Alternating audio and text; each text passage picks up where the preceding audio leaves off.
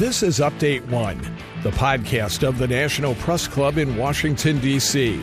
Update One provides a forum for listeners to learn about national and international stories, focusing on journalism and communication issues, news, and politics. Now, the latest edition of Update One. I'm Sarah Dolezal, a member of the National Press Club and the NPC's broadcast podcast team. For this episode of Update One, I'm discussing the NPC's annual scholarship awards. NPC awards 3 scholarships each year for incoming undergraduate and graduate students.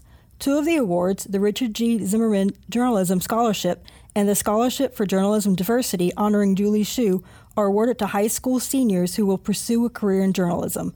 And the Feldman Fellowship for Graduate Studies in Journalism is awarded to students pursuing graduate degrees in journalism. Today I have Alicia Munday and Julian Rich with me to chat about the NPC Scholarship Awards. Alicia chairs the NPC Scholarship Awards Committee and also sits at the judges' table. She is a longtime investigative journalist whose work can be found at the Wall Street Journal, the Washington Post, the Los Angeles Times, and other national publications. Julian Rich is also a National Press Club member, and this is her first year on the NPC's Board of Governors. Jillian is the aerospace and energy reporter at Investors Business Daily. For the past 3 years, Jillian has judged the NPC Scholarship Awards and has been the co-chair for 2 years. So Alicia, I start with you. As the chair for National Press Club Scholarship Awards, tell me about the awards and the history behind them at the club. These are pretty prestigious awards, and they also really bring something to the table. 2 of the awards are for $5,000 each. One of them is for $20,000 spread out over 4 years. That's life-changing. I think Jillian would agree with me if you want to cut in here about the importance of these awards to these kids and people's lives.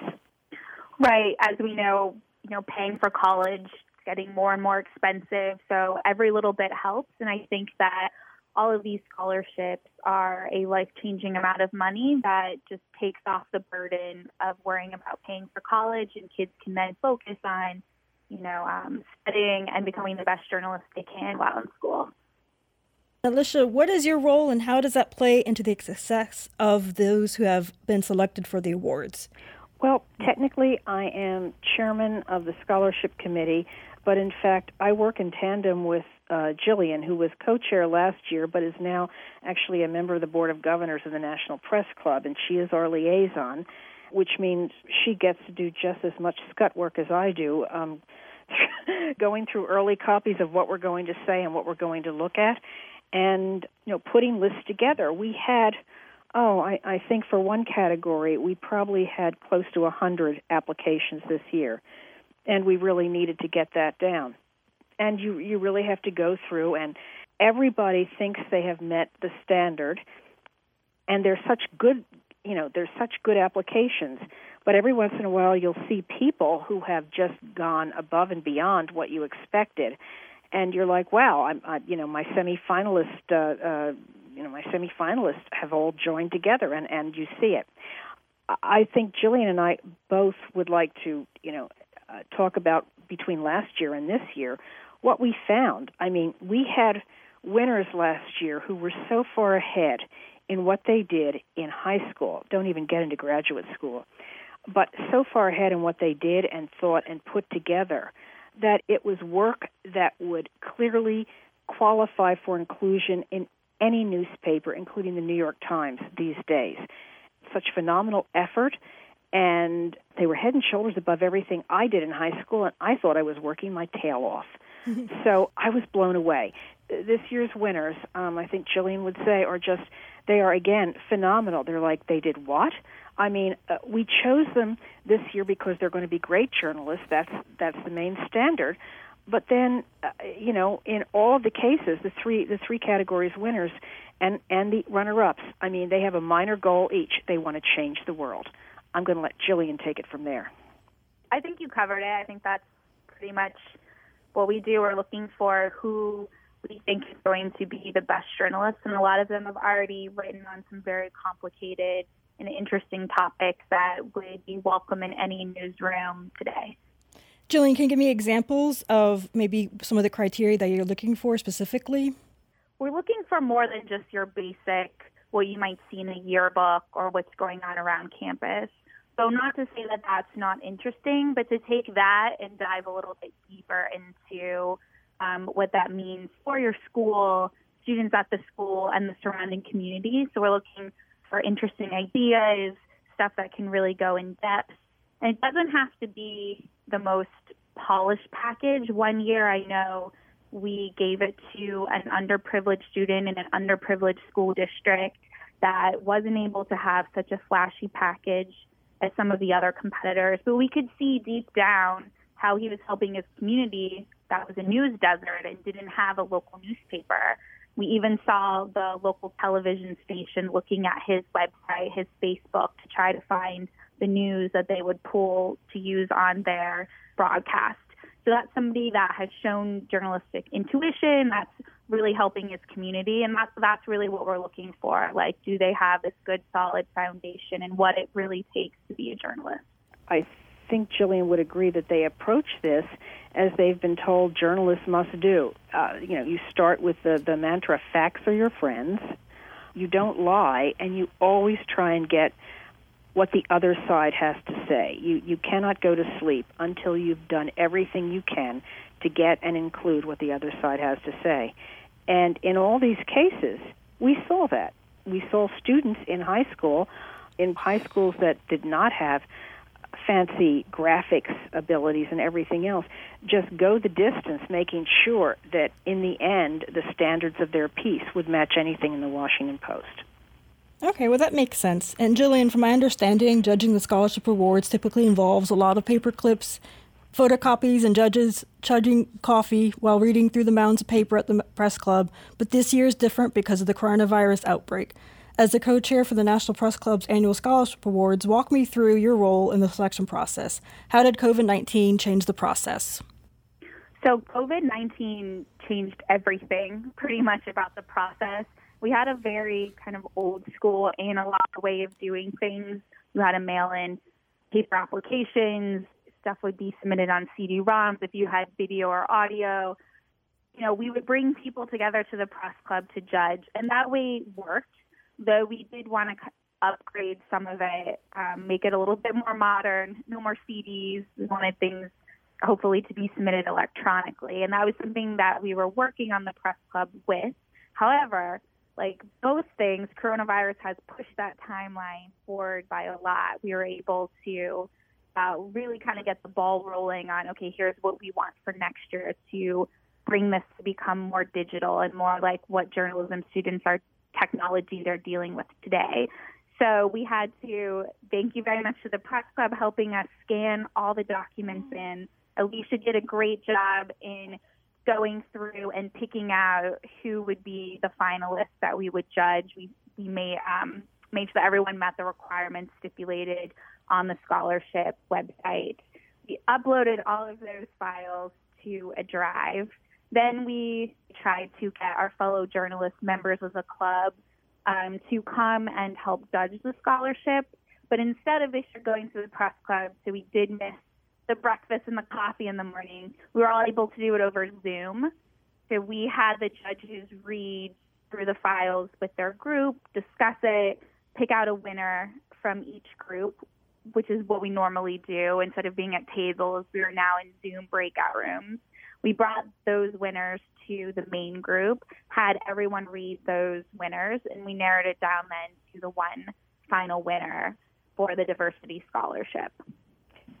When Jillian and I were looking through the winners of the Feldman Scholarship, the graduate one, again, we had 5 finalists. It was hard to break them up.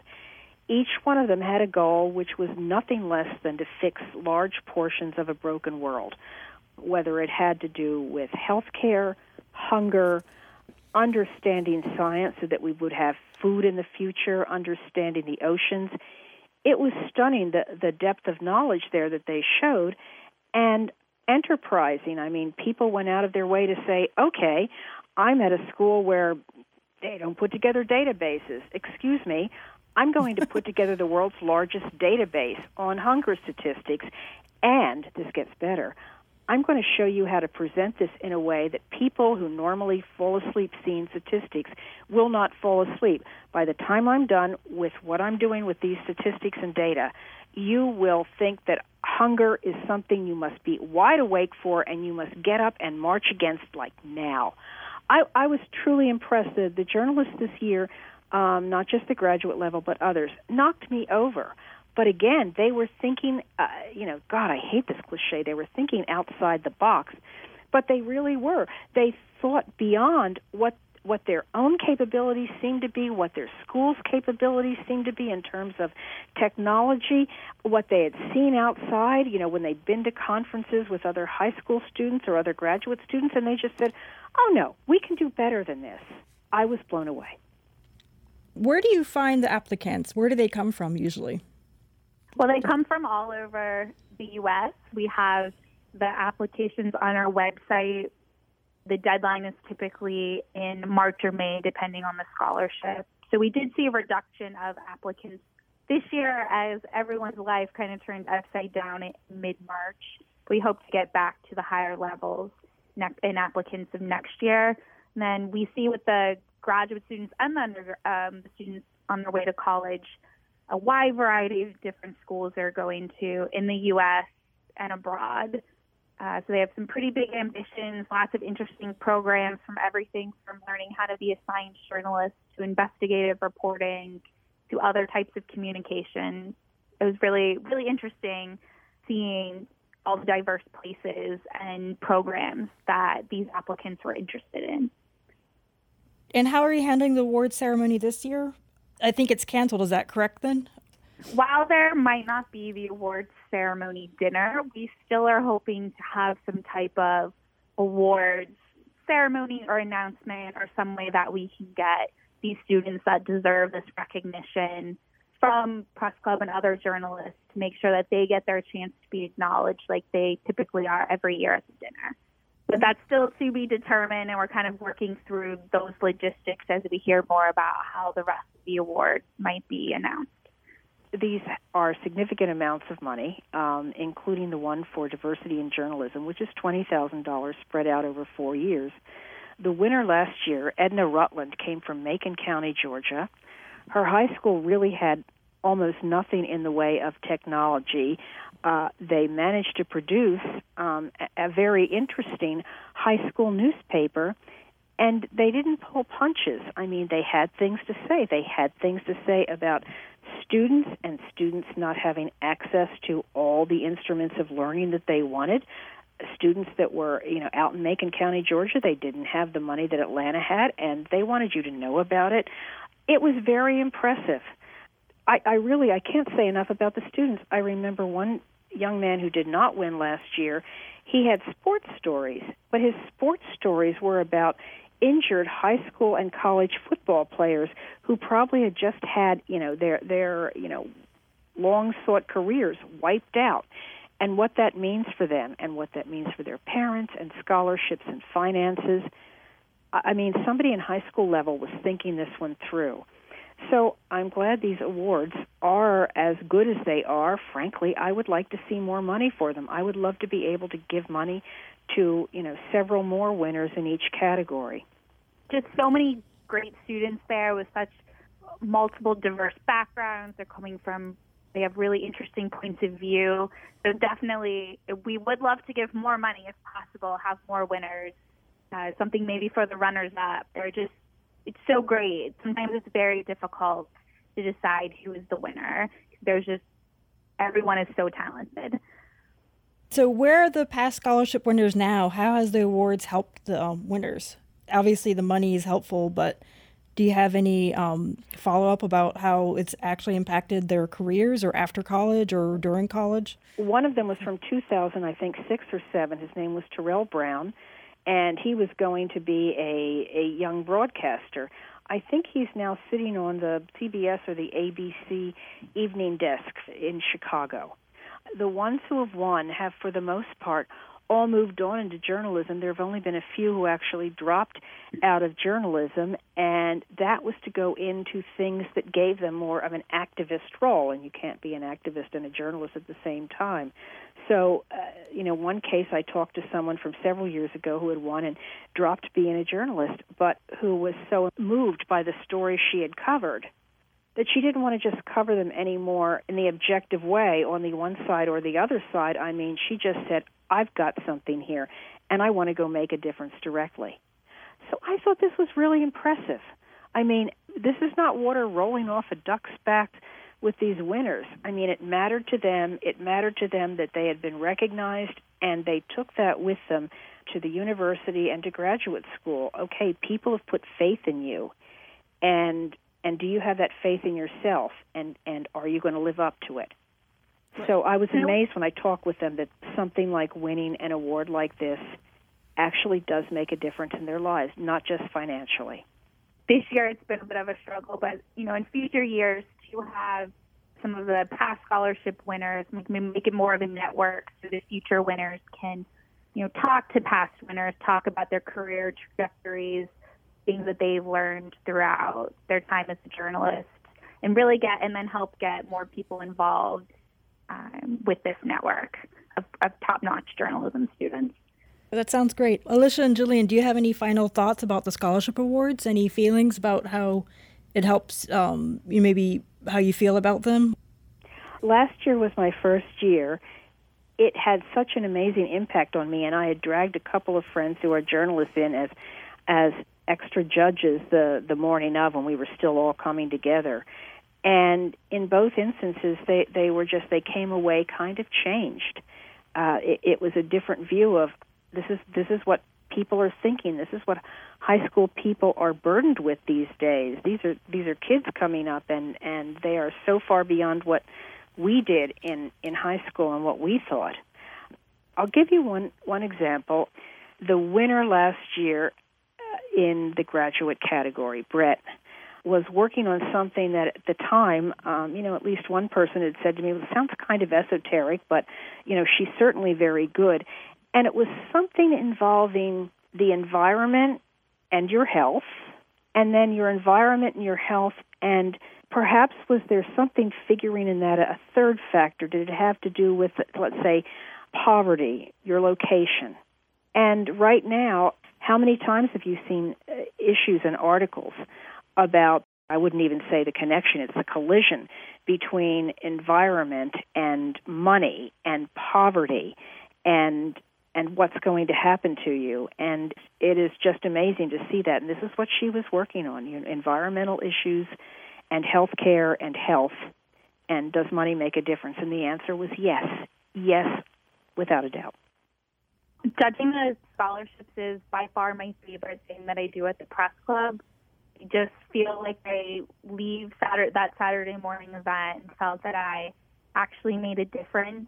Some days it can feel like a real slog dealing with a lot of the work stuff, but doing that, I just feel lighter afterwards and happy that what I did in those couple of hours has just changed someone's life forever. I'm just so glad that we have the opportunity to do something that great here at the Press Club.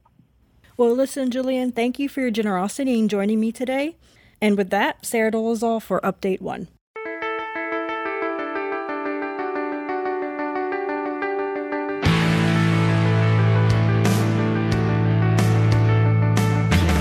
Update 1 is a production of the National Press Club's Broadcast Podcast Committee. You can comment on this podcast or any episode of Update 1 by sending an email to update1podcast, that's update the number 1 podcast @gmail.com. Thanks for listening to Update 1.